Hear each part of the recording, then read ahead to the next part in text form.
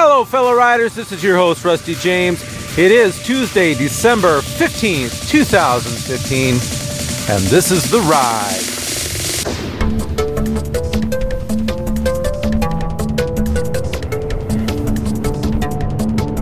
Hello once again, fellow riders.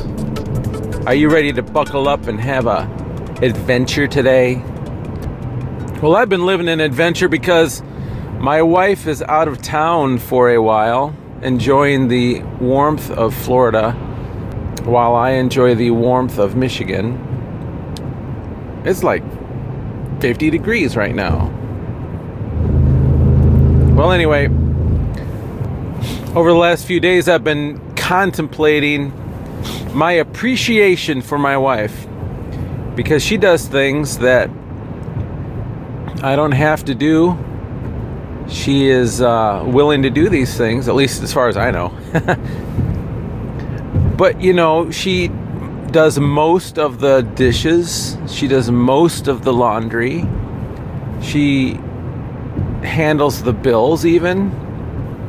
I used to do that way early in our relationship. I did the bills. And I was so used to it, I thought, I don't know if I can let that particular job go to anyone else, because I don't know if I would trust her. Well, obviously I do, and she does a very good job. She keeps track of it. She's very much more particular, I guess you'd say, about making sure that stuff is done than even I. And so she's very good at that. Well, anyway, with her being gone, I get to do all the stuff. Well, the things that I don't delegate to the kids. And I've been delegating like a banshee. That's what teenagers are for, right? Isn't that why you gave birth to those cute little babies? So they could grow up and become teenagers and you can have them do all the chores.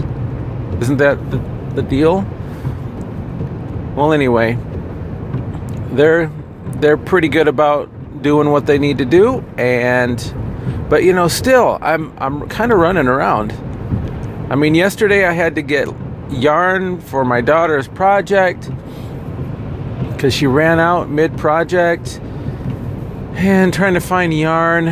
I mean, and I'm trying to build some stuff at the man cave and make some lighting fixtures that look cool and buy parts and all this. There's just not enough hours in the day. I mean, I don't have major issues like having to take a sick child to the doctor or you know, chronic issues, you know, so I got it pretty easy. I do understand. I got it pretty easy. But still, it makes me appreciate what's done kind of behind the scenes and what my wife does for me. And not to mention, she's homeschooling our children. Of course, at this point, I'm realizing that, you know, they've got co-op one day a week, and they've got their classes that they do at home, but we don't have to be as actively involved as we once were when they were smaller. But I'm getting firsthand what it would take to run a whole family. So props to all you single parents. I know that, you know, people will say, I don't know how you can do it. Well, I know how you can do it. You have to do it. That's how you're able to do it, because you have to do it. And when you have to do something, you just make it work, don't you? I think that's why God created parents, i.e., two people who have given birth to children. He created parents to be a helpmeet for each other. He didn't intend for there to be a single parent. It's unfortunate that sin entered the picture. And, you know, so if you happen to be a single parent today, know this: the Lord God is very well aware of your situation. He knows the dental appointment you have coming up for all of your kids. He knows the situations that you will face.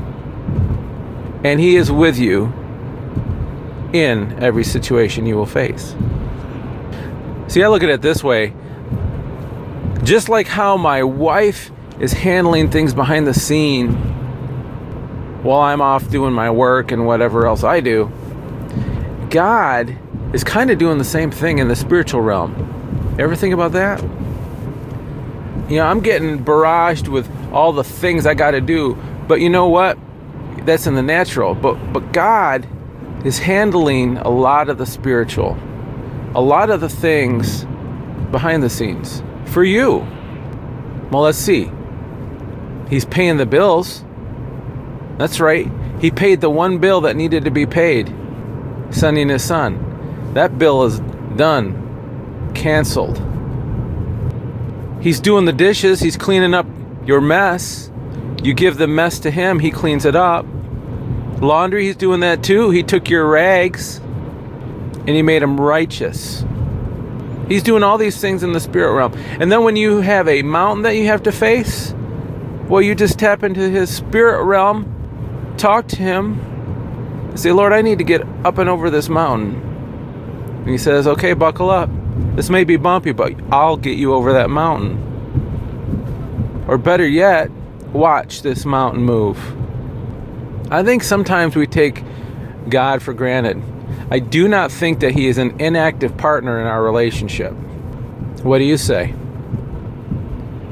Am I hearing some amens out there? He is active. He's deliberate. He's deliberate in what he has told us in his word. He's not wishy-washy. Have you ever noticed that? He's not wishy-washy about what he says. He says what he says. And you know what? We ought to be listening to what he says. On a number of occasions, I felt like this podcast probably is done. And I spent time with the Lord, and I really got a sense, at least at that point. I mean, at some point it probably will be done. But right now, he's telling me that I am capable to do this.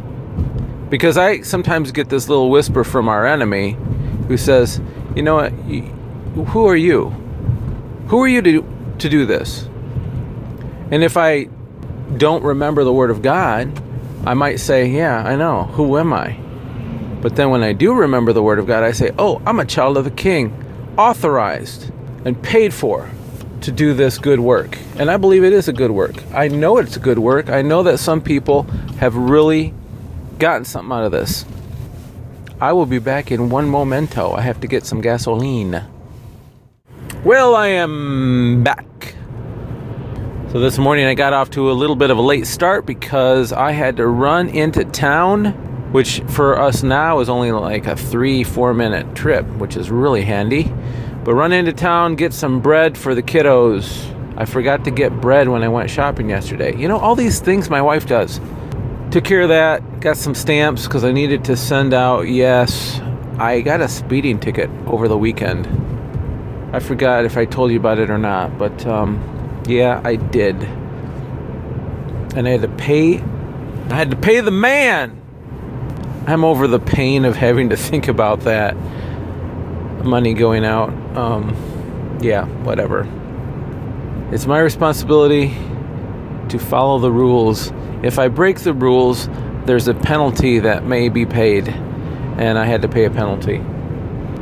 And my son got to watch me get busted, which is good because he needs to learn how to conduct himself appropriately as well. So it was a learning opportunity.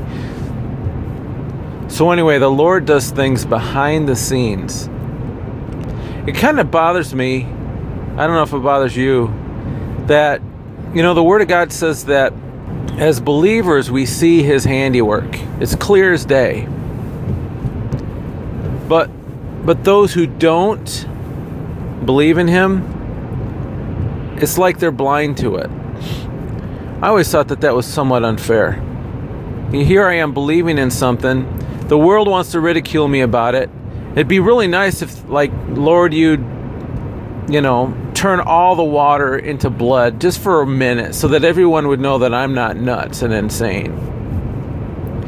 But it's not about me, is it? In His Word, it says that we will be persecuted and ridiculed, just like Jesus was. So we are kind of taking on his suffering in that way. But I tell you what, in the United States anyway, if you're a Christian, you might be ridiculed on the news, in the media, but you're not going to be taken out and stoned for your belief. You're not going to lose your life, typically, like you might in some other nations in 2015. I don't know why I brought all that up. Why did I bring that up?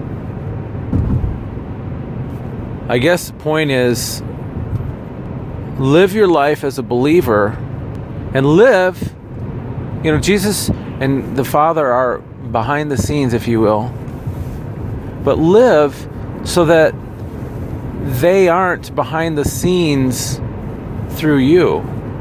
Live in such a way that they are right front center for the world to see. If you want the world to see the water turn to blood to be a sign, why don't you be the sign?